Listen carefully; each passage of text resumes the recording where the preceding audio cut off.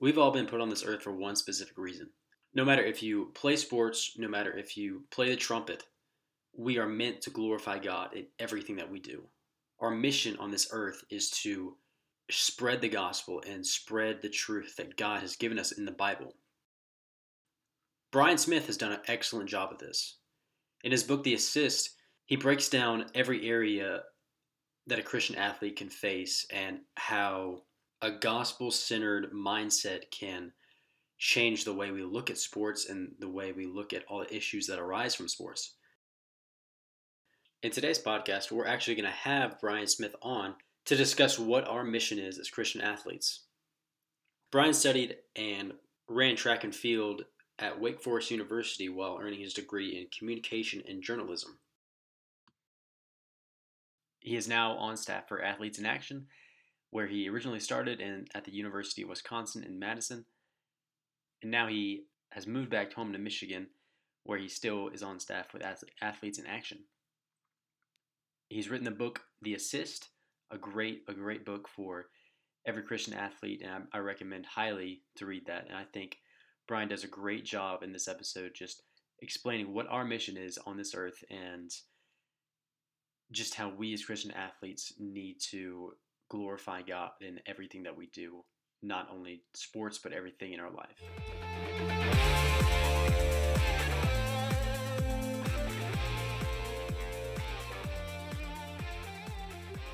How's everybody out there doing? Welcome to another episode of the Competing for Christ podcast. My name is Ken Burke, and I have a very special guest with me today, Brian Smith. Brian works with Athletes in Action, and he's here with us today to just talk about mission in sport and how we can be good stewards of God's word in the sports that we play. How are you doing, Brian? I'm good, Ken. Thanks a lot for having me. Excited to be here. Of course. Yes. Thank you for coming on.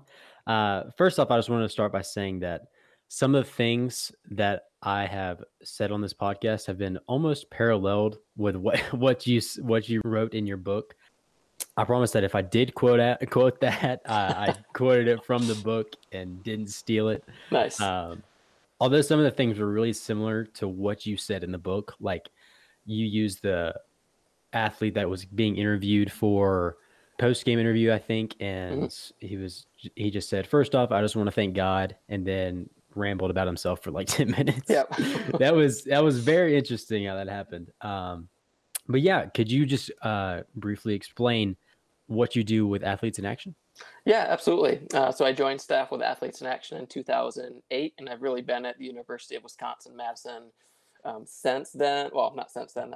I'm in Michigan now, but I was at UW-Madison for about 10 years working with the Badger athletes. And so just discipling them, raising up a staff team, teaching athletes how to lead Bible studies, how to share their faith. And then my wife and I were both from Grand Rapids area originally, and so we had an opportunity to move back to be closer to home a couple of years ago, and we took it. Like it was a really big faith step for us. We felt like we were thriving in Madison, and life was going really, really well, and ministry was great.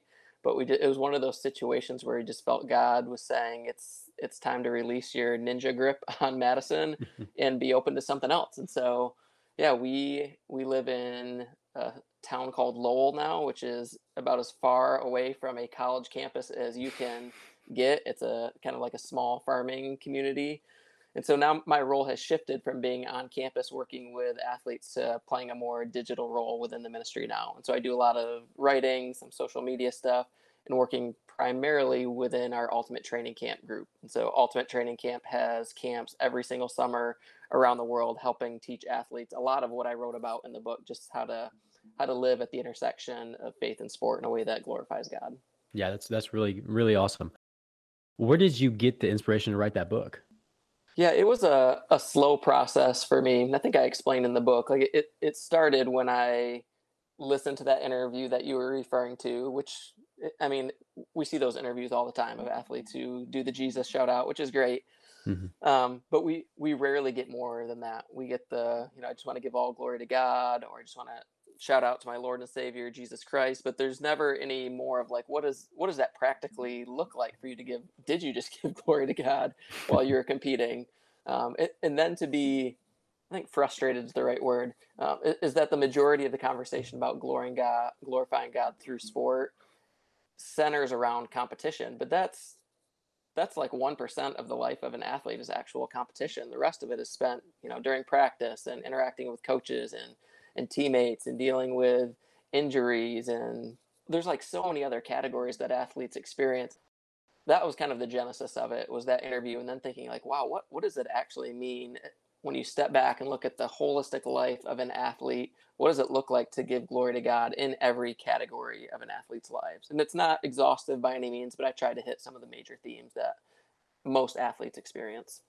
Yeah, when I read the book, I initially saw that, and I didn't read it until I started this podcast, or until after I started the podcast. And basically along the same reasons that I started this, was just to give athletes a way to glorify him in every area, That's awesome. Not just competition, not just through the glorification of athletes, but through every area athletes can go through and every problem they can experience. Yeah, that's outstanding. But in the introduction, you said that we need to learn how to make sports serve us in a way that draws us close to God.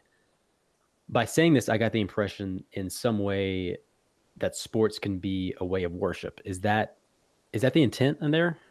Yeah, absolutely. It's almost hardwired into our DNA as humans that God has just made us worshipers. And so we're always worshiping something. I was just at a Bible study the other night and talking about how like our bent towards worship is almost like a fire hydrant that's constantly flowing out. And it's just a matter of where are we directing that worship. And so, yeah, absolutely. Sport can be an opportunity for us to worship God through that, in the same way that, my dad's an electrician, or my mom was a secretary, or my friend's a doctor. Like whatever vocation we have is an opportunity for us to worship God. And that's not just me. I mean, that comes right from, 1 Corinthians 10:31, whether you eat or drink or whatever you do all to the glory of God. And so, I mean, the Bible's telling us whatever you do it for the glory of God. And so it's an opportunity to worship. And so I really think sports is included in that too. Yeah, definitely. So the first chapter about glorification, obviously, that was a couple episodes back of what I talked about. You even used a really graphic Acts 12 passage about King Herod, or Herod. He wasn't really a king. Mm-hmm. Was there a specific reason that you made this first chapter about that, and how you connected Herod with that? How was that underlying meaning? I think one, because of the shock appeal to it. A lot of times when we're having conversations about glory, we're using verses like the one that I just used, Corinthians 10:31, and all these verses that are talking about how that's God's ultimate aim for us, is to glorify him and everything. But that verse in Acts 12, really that story in Acts 12, it painted a picture of how God views somebody who does not actually give glory to him. And so I've just always been intrigued by that. It comes on the back end of Herod essentially killing the disciple James. And we know that God's not a fan of that, but what we don't see in that passage is God automatically striking Herod dead and saying, I'm essentially killing you because you killed one of my guys. He doesn't do that. But Herod, a short time later, gives this rousing speech in front of people, and they're worshiping him as a god, and he doesn't correct them. And the Bible says that God struck him dead because he didn't give that proper glory to God. And so it's intriguing to me, because he had just killed James and nothing really happened. And then he doesn't redirect the praise that was given to him. And God's like, nope, that was the last straw. You didn't give me glory, and strikes him dead. And so, yeah, I wanted to start with that because it's different from what we usually talk about around the word glory, but also to help athletes understand that this topic of glory is a really, really big deal to God, and it's not something we should take lightly. Yeah. When I read that, I was thinking like that's just a glimpse of God. He sees James and he sees him being killed, and that's just a reminder of Christians that we're going to be persecuted, we're going to be ridiculed, and God still didn't do anything. But then once Herod wanted the glory for himself, that's the last straw. That was when God said, no, this is enough, and then struck him dead right there. That was, it was really graphic, but it was really, really interesting to see that. So today we're going to be talking about our mission as Christian athletes and what it really means to serve our teammates, our coaches, and everyone around us in athletics and outside of athletics. Hopefully our discussion can be helpful to anyone that hears this. So the first question that I had was, for everyone that hasn't read your book, what is the mission for us as Christian athletes? Yeah, the mission for Christian athletes. I would, even before I would add athletes to the back of that, we need to start with what's the mission for us as Christians. And it's, I would say confidently, it's threefold right from the Bible. It's a combination of 1 and 2 is the great commandment to love the Lord your God with all your heart, soul, mind, and strength. And then number 2, to love your neighbor as yourself. So love God, love others. And then the third one would be the great commission that we're given to go and make disciples of all nations. So love God, love other people, and then make disciples. That should be the trajectory of any Christian. For the Christian athlete, though, those 3 things are still true, but the challenge is, how do you accomplish those 3 things? How do you love God, love others, and make disciples within the context of sport? And so that's really the mission for the Christian athlete is, I mean, we still have that biblical trajectory that we're supposed to be on, but we have a unique setting within the context of sport, which is going to be different than a teacher or a doctor or an accountant. They have their own biblical trajectory that they need to strive towards within their context. Athletes have theirs. Athletics and sport is just another way of showing God and his glory. So you talked about how your friend Warren from the University of Wisconsin, he said he was a dangerous man when he felt like he was equipped to share the gospel with others. And I think for a lot of athletes, it can be hard to know exactly when you're equipped, and not just athletes, but anybody, any Christian that wants to share the gospel. Even if we've been believers for a longer period of time, although we know the gospel, it can be scary to share that with others, especially on our teams. Do you think that there's a specific time or a cue that lets us know when we're ready? Yeah, I don't know if there's a specific cue. I would say, I mean, the Bible says in 1 Peter 3:15 that you're to always be prepared to make a defense for anyone who asks you the reason, for a reason for the hope that you have. So you're always supposed to be prepared to give a reason to that question.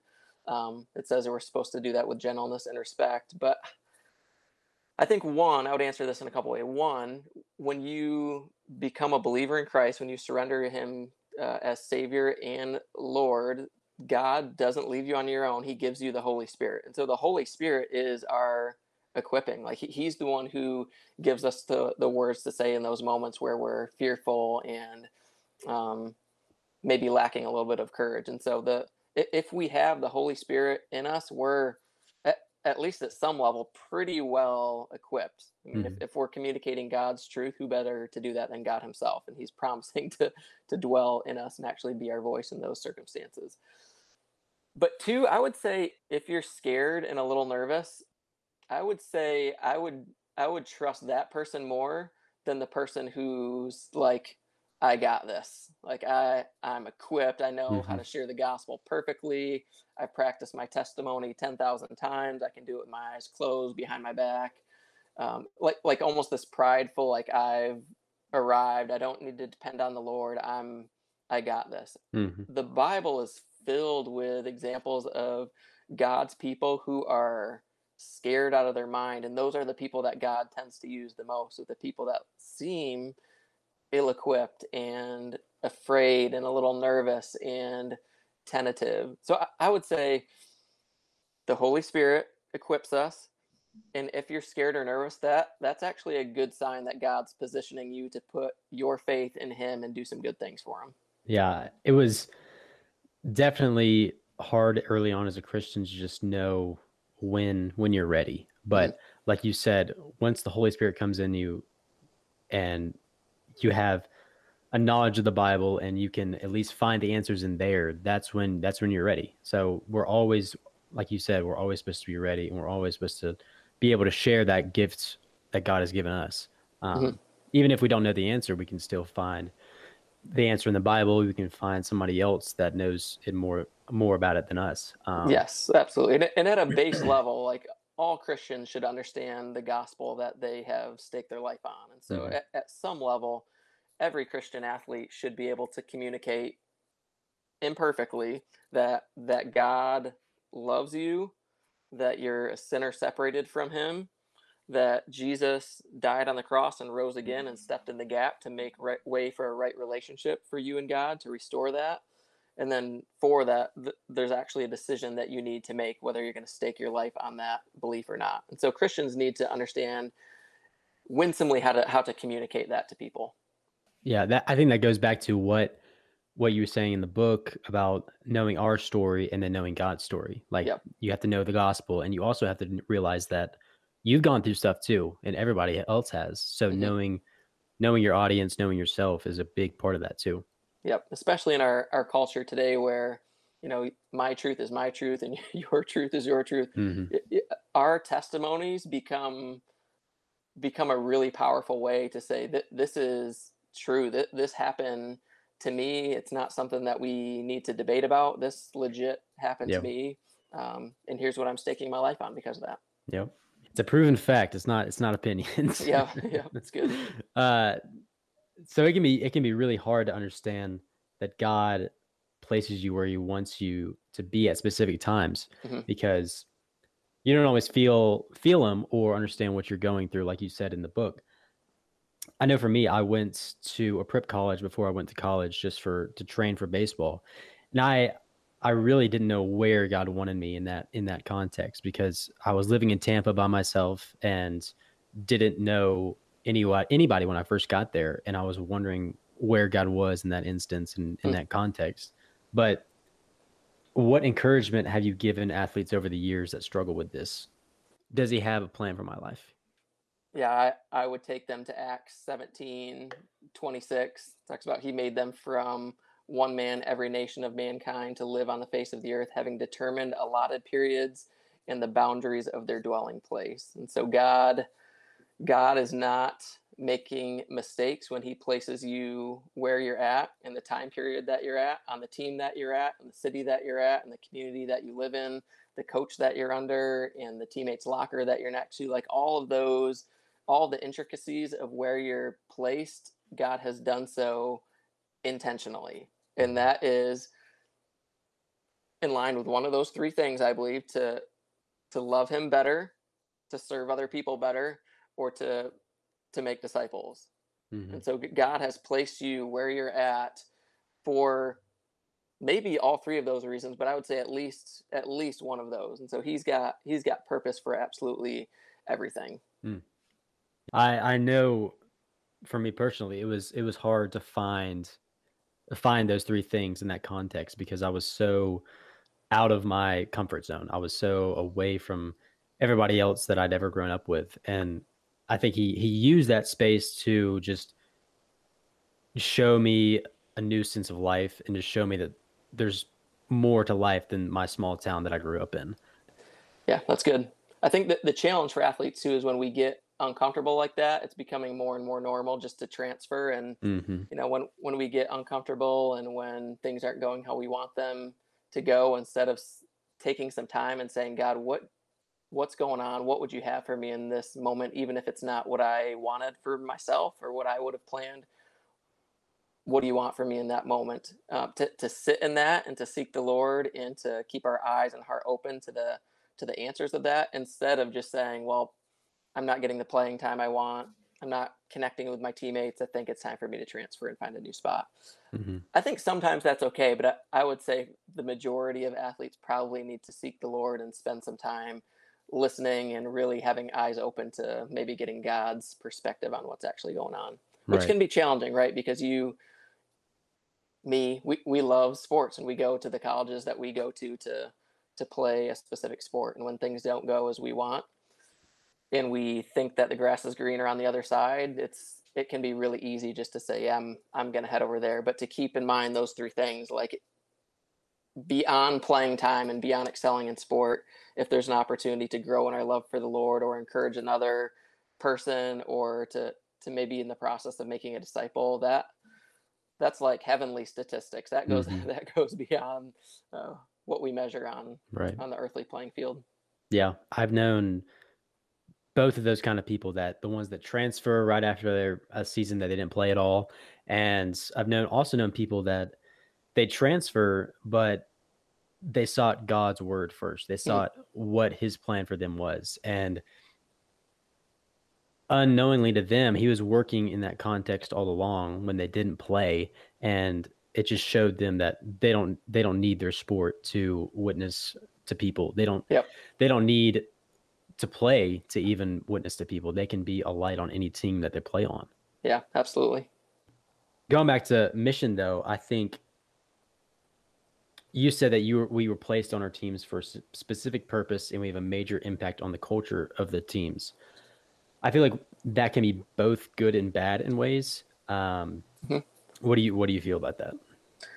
Yeah, so it could be bad for two reasons. It could be bad. One, if let's use this scenario where there's an unhealthy culture on the team, and we would define unhealthy by, it's not an environment where our team is living out biblical principles. They're living out the principles of the world. And so one of the negative effects of that is that you can get sucked into that. And so you can become a product of your team's negative culture, and you can actually be influenced by them instead of you influencing them. So that's one. Two is that you could actually contribute to that negative culture. And so we all, because we're sinners, bring our own junk to whatever community and team that we're in.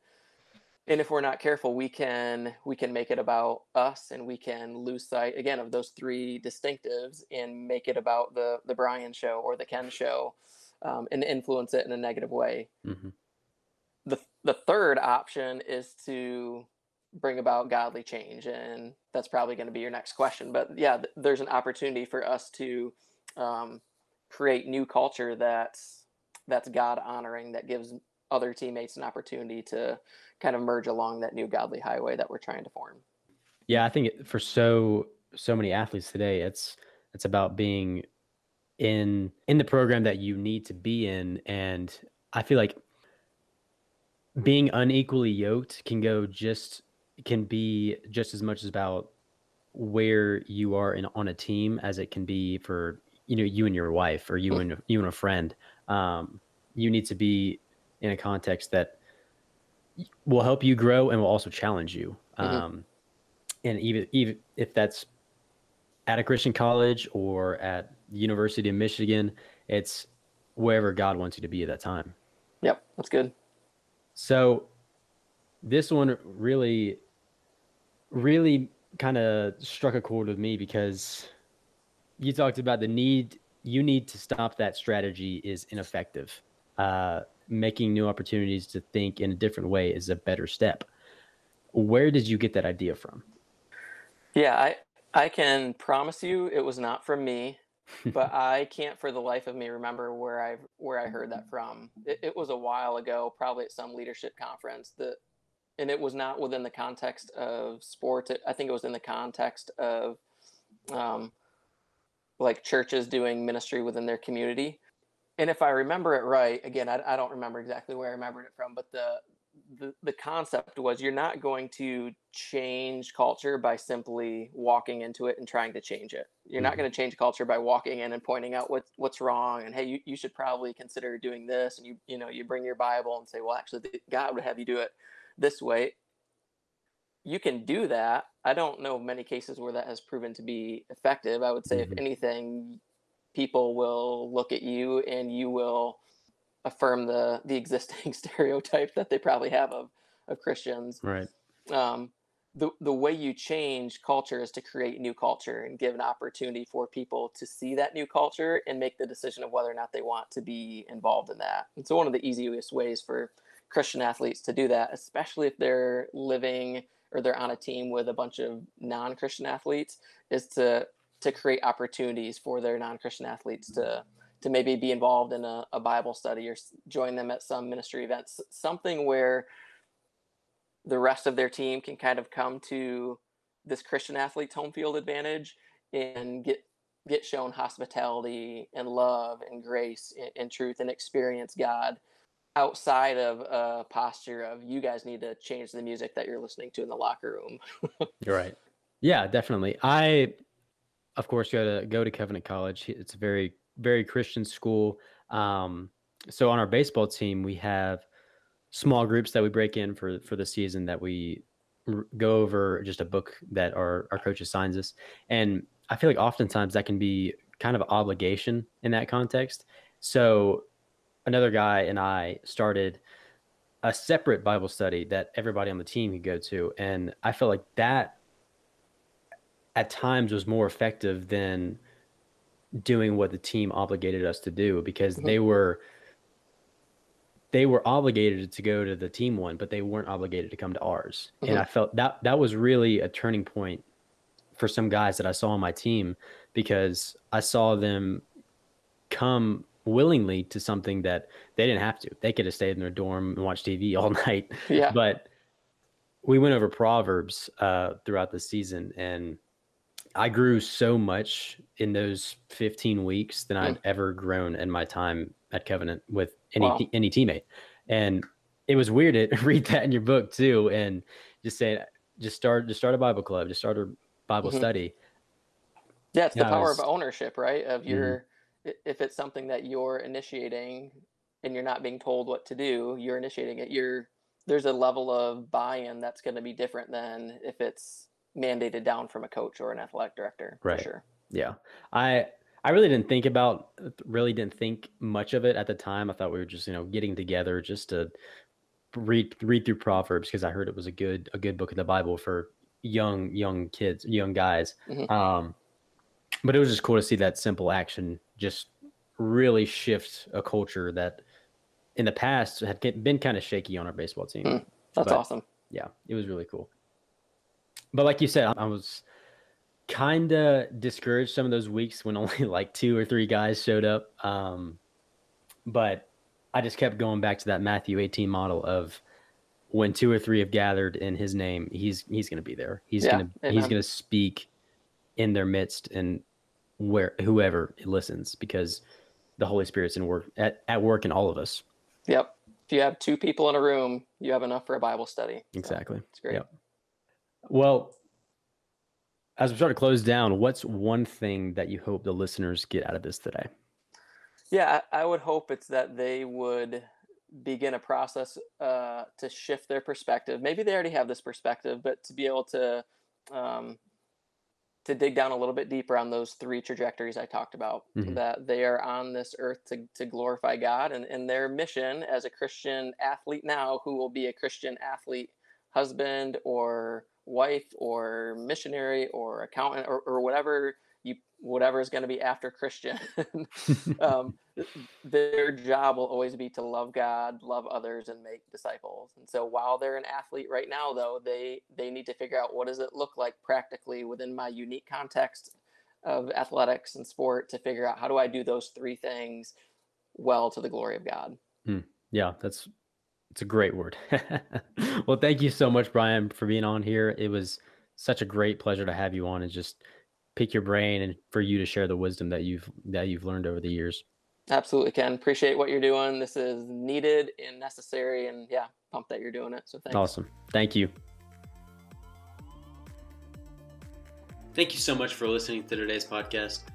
I know it was such a pleasure for me to have Brian on, and just for him to share his wisdom and his thoughts about our mission in sport and everything else that we've talked about. If you get a chance, please go read his book, The Assist. It really changed my perception of sports, and I just feel like it's a book that every athlete, Christian athlete, should read, whether you're playing your sport anymore or not. I just want to close the same way as I do every week. I hope that you got something out of this, and if not, just know that God loves you and He's going to fight for you no matter what. See y'all later.